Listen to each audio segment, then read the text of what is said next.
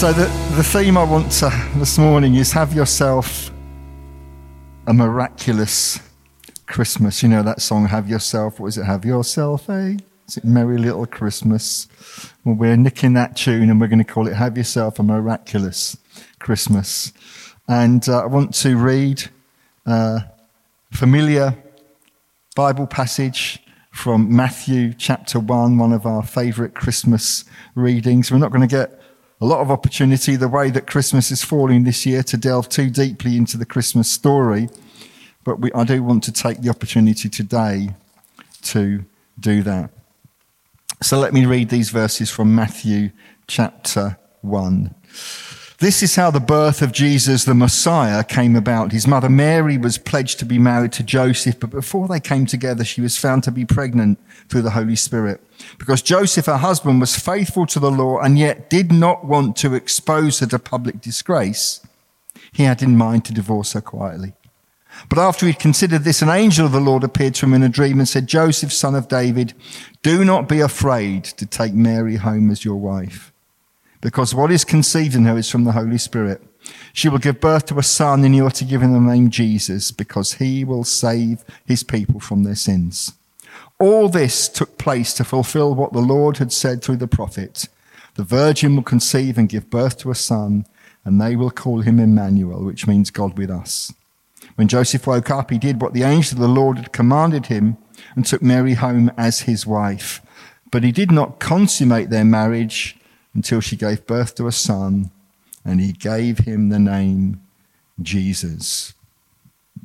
Amen. I want to focus a little bit this morning on what I believe are 4 specific miraculous occurrences in this overall miracle story of the birth of Jesus at Christmas time. And we can define a miracle by this. I think we've got it on the screen, hopefully. Here we go. A miracle occurring through supernatural or divine intervention. A highly improbable or unlikely event bringing much happiness and welcome consequences.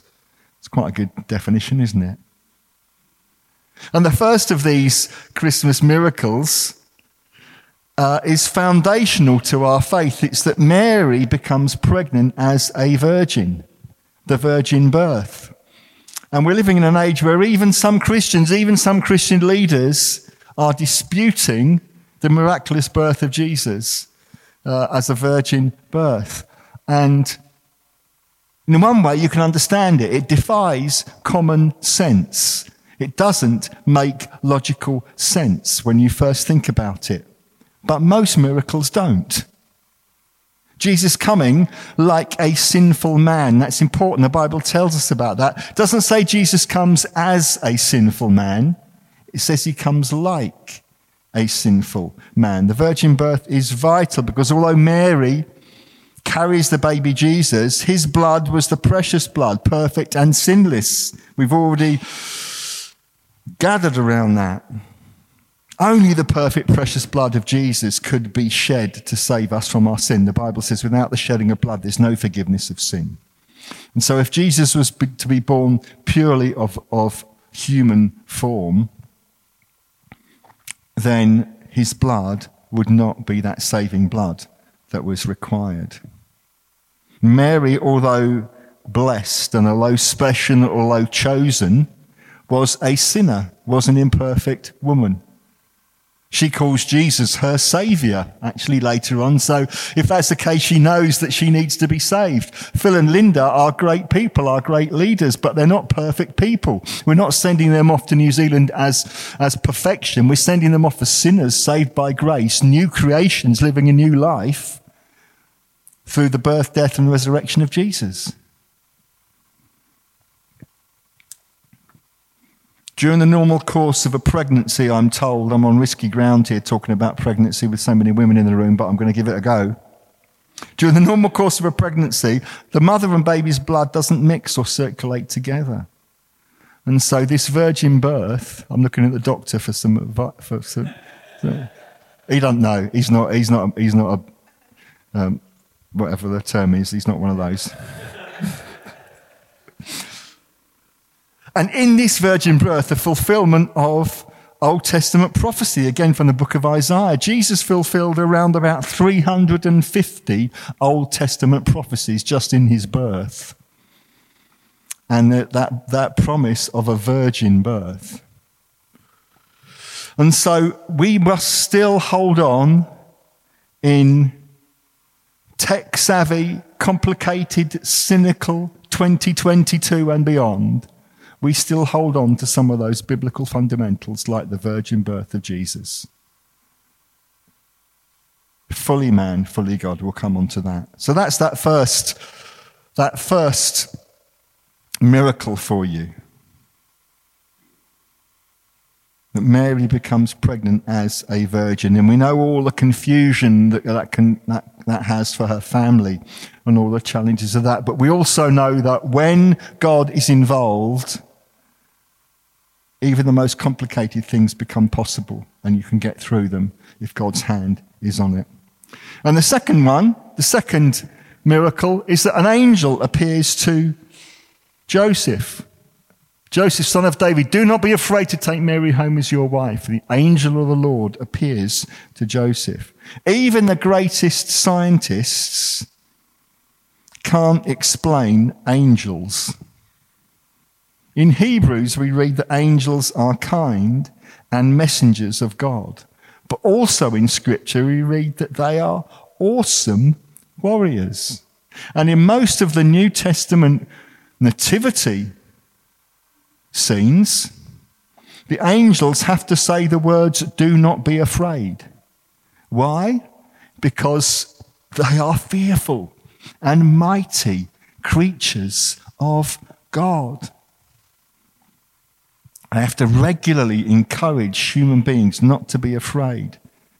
Remember when the angels appear to the shepherds in another of those Christmas scenes? They announce good news of great joy. And it says a great company of the heavenly host. The word host can be a military term to refer to a group of soldiers. So it's like a military choir of angels singing the praises of the newborn king. These angels are veterans of spiritual warfare in the heavenly realm. And they are interrupting the world to announce the newborn king's arrival, proclaimed by heavenly warriors. Much later, towards the end of his life, where Jesus is before Pilate, Jesus says, my kingdom is not of this world. If it were, my servants would fight to prevent my arrest by the Jews. In other words, he's saying, I could command the heavenly angels to come down and rescue me, but that's not part of God's plan. I'm not going to do that. When he's arrested in the garden, he says, do you not think I could call on legions of angels? When the angels bring the good news of the birth of Jesus in the Christmas story, the Greek word there for good news is the same word that is used by the Roman Empire to announce the birthday of Caesar. So every year the Roman Empire would say, we have great news, we have good news. It's Caesar's birthday. They thought he was the most important person in the world, the most significant leader, the greatest leader the world had ever seen. It's no accident that the angels used the same word to announce the coming of Jesus. They're saying, hey, Holy Roman Empire, well, it wasn't the Holy Roman Empire then, was it Roman Empire? You think that your King Caesar is the greatest ruler this world has ever had. We're coming from heaven to tell you to think again, because a new king is in town, and his name is Jesus. And that's the biggest, best, greatest news that the world has ever seen.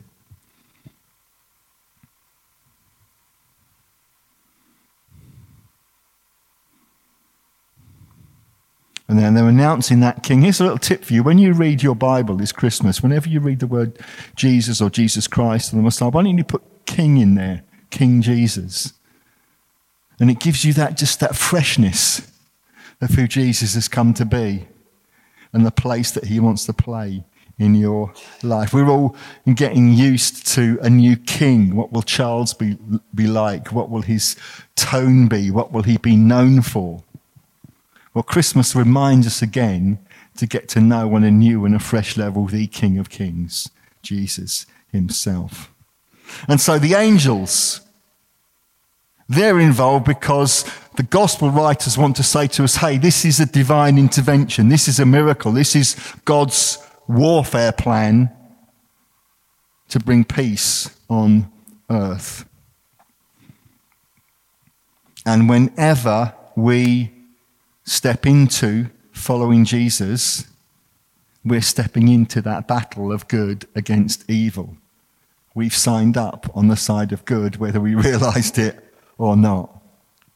There's a story told of a missionary in the New Hebrides island called John Payton, and one night hostile natives surrounded his mission station. Phil and Linda, I hope I'm not predicting anything that's going to happen to you. But these hostile natives surrounded the mission station with an intent to kill John Payton and his family. And he and his wife kneeled down and prayed that God would deliver them. And they spent all of their night on their knees praying to ask God to intervene. When daylight came, they looked out and the surrounding attackers had disappeared completely. Years later, the chief of that tribe was converted to Jesus. And when he met the Paytons, they remembered that incident together. And he asked the chief, John Payton asked the chief, what had stopped you that night from burning our house down, from coming in and savagely killing us, as was your plan? And the chief replied in surprise, when we saw all those large men with you, surrounding your house, protecting you, we knew we could not get through. Hundreds of big men he saw in shining garments with drawn swords marching around the mission station. Isn't that incredible? John Payton and his wife never actually saw them because they were on their knees praying. But God's angels had intervened and answered their prayers and had defended God's people. So that angelic visitation, that's miracle number 2. Miracle number 3, the baby Jesus is Emmanuel, God with us. Those familiar words, we've got them around somewhere over there, on that slide there, on that stand there. The virgin will conceive, she will give birth to a son, and they will call him Emmanuel, which means God with us. Christmas reminds us that God really did take human form and become one of us. He really is here with us. He is for us and not against us. The promised king, the promised divine king coming to rescue and to rule. The Messiah, the Saviour, the Word made flesh. The Word became flesh and made his dwelling amongst us. That's the basic statement of the incarnation, that God doesn't stay distant. God comes and lives among us. The word there literally means like pitching his tent. God came and tabernacled amongst us. God came and pitched his tent right in the middle of us. And that incarnational purpose is fully realized, not just in the Christmas story, but in the Easter story that we've already reminded ourselves of this morning. Fully God, fully man. That's difficult to get our heads around. It's not half and half. It's not most of one with a little bit of the other. God, fully man, fully God. Jesus, not the Word became flesh, but remained the Word. All the way from Genesis to Revelation, God has promised that he will dwell in the presence of his people. He gives the Israelites a tabernacle.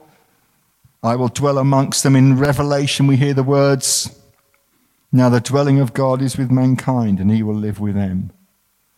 And that promise of the Christmas birth reminds us that God is with us. I quite often describe the incarnation like this, fully man, fully God. How do you understand it? Well, let's simplify it. You know the story of Popeye. Popeye the sailor man. What did he eat to become strong? Spinach. Normal sailor with some tattoos eats a spinach. Suddenly he's busting out with all over. So it's not like Jesus is a normal man who takes some heavenly spinach now and again and becomes God for a while. That doesn't explain it. Let's do another analogy. We know Superman with his Superman costume on. What's his normal name when he's just a regular guy? Clark Kent. So Superman is super. He's got this superhuman power, but he disguises himself as a normal human being by putting some glasses on, putting a suit and tie on, and nobody recognises him. I've always struggled with that. How does that work? So Jesus isn't like this Superman from heaven who just puts on some clothes of the time to disguise himself.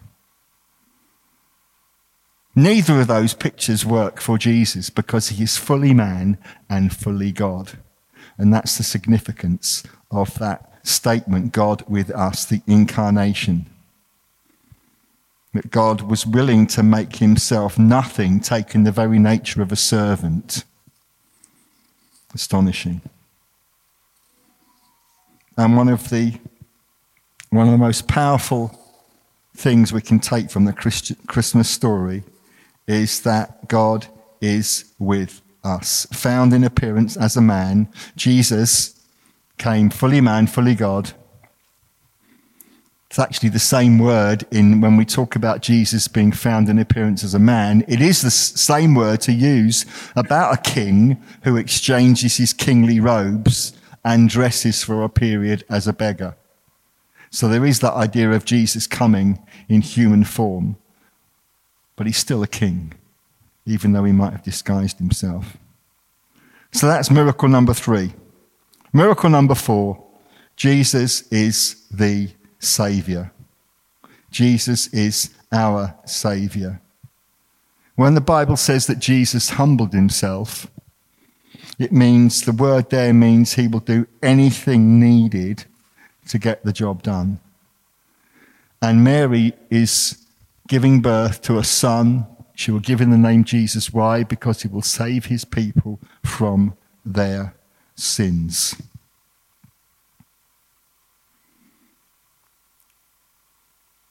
In some of the Old Testament prophetic words about Jesus, particularly in Isaiah, Jesus is talked about as our righteousness. And it's because of Jesus that we can stand righteous before God. It's not actually our own righteousness, it's the righteousness of Jesus in us. And Christmas reminds us that God has sent his Son so that the world can be saved, so that you and I can be saved, so that whole communities and nations and towns have the potential to be saved by Jesus, the Saviour. I'm sure you've heard those words spoken. If I can find them somewhere, might not have them here. I'm going to leave that for another time. But Jesus came to do the Father's will. Jesus came to witness to the truth. Jesus came to bring light to the darkness. Jesus came to bring true judgment. Jesus came to bring abundant life. The great theologian and leader Martin Luther said this, that the life of Christianity consists of possessive pronouns. What does he mean by that? It's one thing to say Christ is a saviour. It's quite another thing to say Christ is my saviour and my Lord. The devil can say the first, but only those who put their faith and trust in Jesus can say the second. I was at a Christmas social event last night and I was talking to a man across the table and he said, "What do you do?" I said, "I'm a pastor of a church." So the guy said, "Oh, so tomorrow is the only day of the week that you'll be busy?" And I said, "Yes, that's right." Get all the jokes out. I said, "What about you?" He said, "I'm Jewish." I said, "Oh, are you a practicing Jew? Do you go to the synagogue?" He said, "No, I'm an atheist." I said, "Oh, interesting." And like many Jews, looking back on the history of how Jews were treated and persecuted, he came to the conclusion that there is no God. And I had an interesting conversation with him, but a very sad conversation with him. But it led me to think of a story that I'd heard earlier in this week, and I'll finish with this, and then we'll sing together. But a testimony of a Jew living in Israel called Yechiel, or Chalik for short. He was a man who came to faith in a congregation in Tel Aviv a couple of years ago. And I just heard his testimony this week, and I'll finish with this, just to remind you that Jesus is Saviour and what he's doing in the world today. After a very troubled upbringing, this man began using hardcore drugs. He'd fell out of favour with his family. He'd had a lot of loss and abuse in his life. And to numb the pain in his 20s, he just medicated with drugs. And if you go to Tel Aviv, you will see many, many drug users and abusers on the streets of Tel Aviv.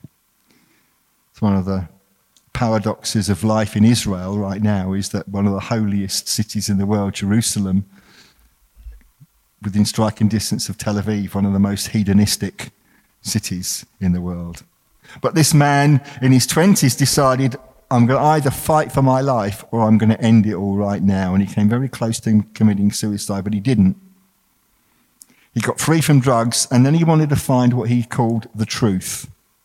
He studied with rabbis at a yeshiva, which is a religious school.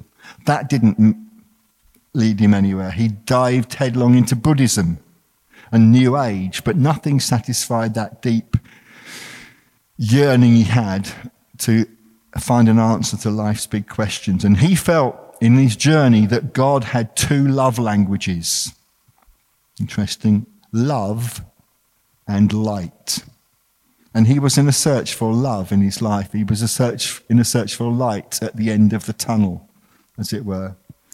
And then he was standing at a bus stop in 2020, and a woman called Adriana from the Tiferet Yeshua congregation in Tel Aviv stood next to him and started witnessing to him.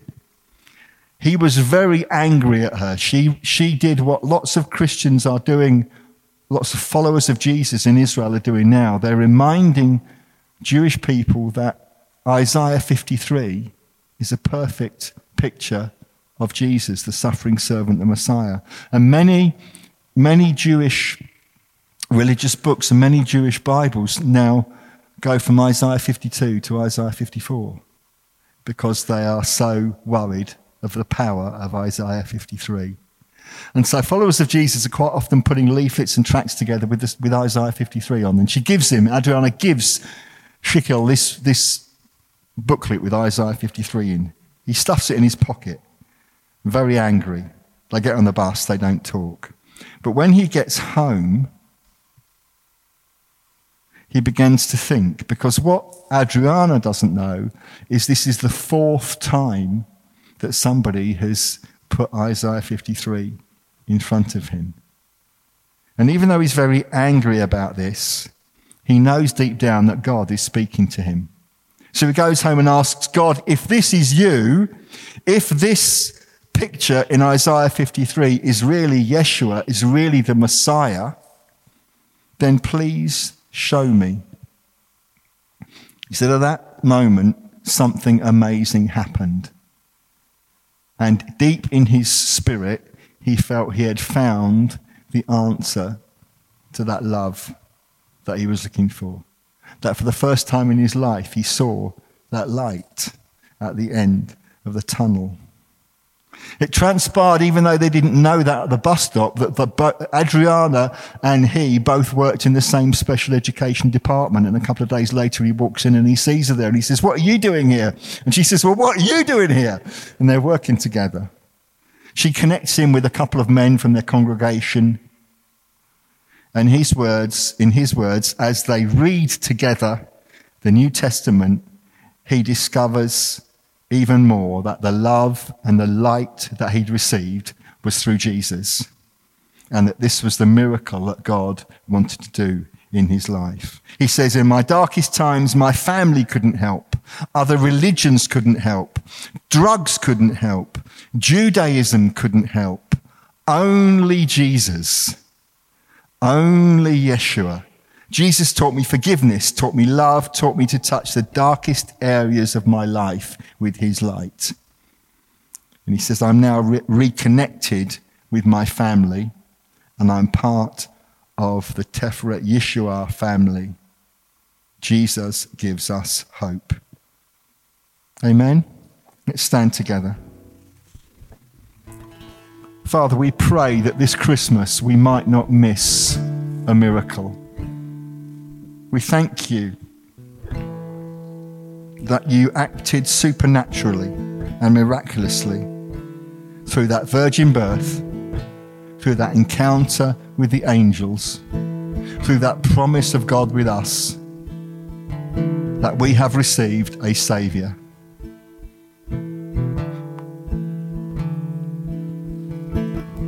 Perhaps you're like that man Chelik right now. You've tried everything and you haven't received that love and that light that you need. Why don't you reach out now and say, Jesus, would you be my King? Would you be my Saviour? If you need to say those words, just say them quietly under your breath, say them in your heart, but to say them to Jesus right now.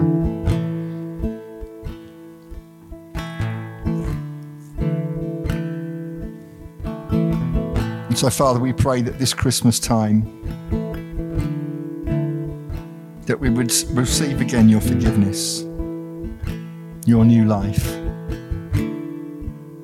that the light of God might shine in us and from us, that your love and your care might be manifest to us through Jesus. Thank you for the miracle that you have done in our lives. This Christmas, we want to see that miracle of salvation happen in the lives of others as well. So we surrender to you our Christmas program. Pray that you would use it to do something miraculous. We thank you that the God who miraculously acted 2,000 years ago in the sending of his Son is the same God who acts miraculously today. And we're putting our faith and our trust in you. Lord, we don't want to miss the miracle that you want to do this Christmas. We ask this prayer in Jesus' precious name. Amen.